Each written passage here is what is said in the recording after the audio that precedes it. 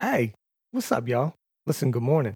Um, I don't know where your walk is right now with God, but I want to encourage you and tell you that He's always there. He's always waiting. Continue to seek, continue to pray, continue to worship and praise God. And I'm going to tell you right now that you are going to be blessed. Now, this ain't no prosperity message like the funny one last time. This is just me telling you that God is a rewarder of those who diligently seek Him. So when you're seeking Him, expect a reward.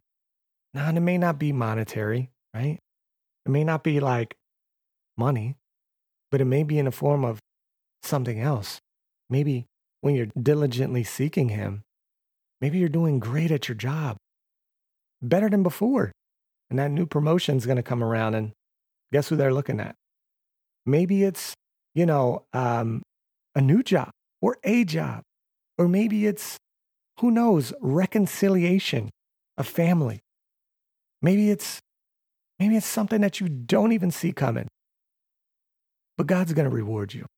So I encourage you, stay in the faith, keep fast, listen to what God has for you today. God bless y'all. Hey, listen, man, I want to tell y'all, you're good enough. God loves you. You guys have a great day. Stay blessed. Peace out.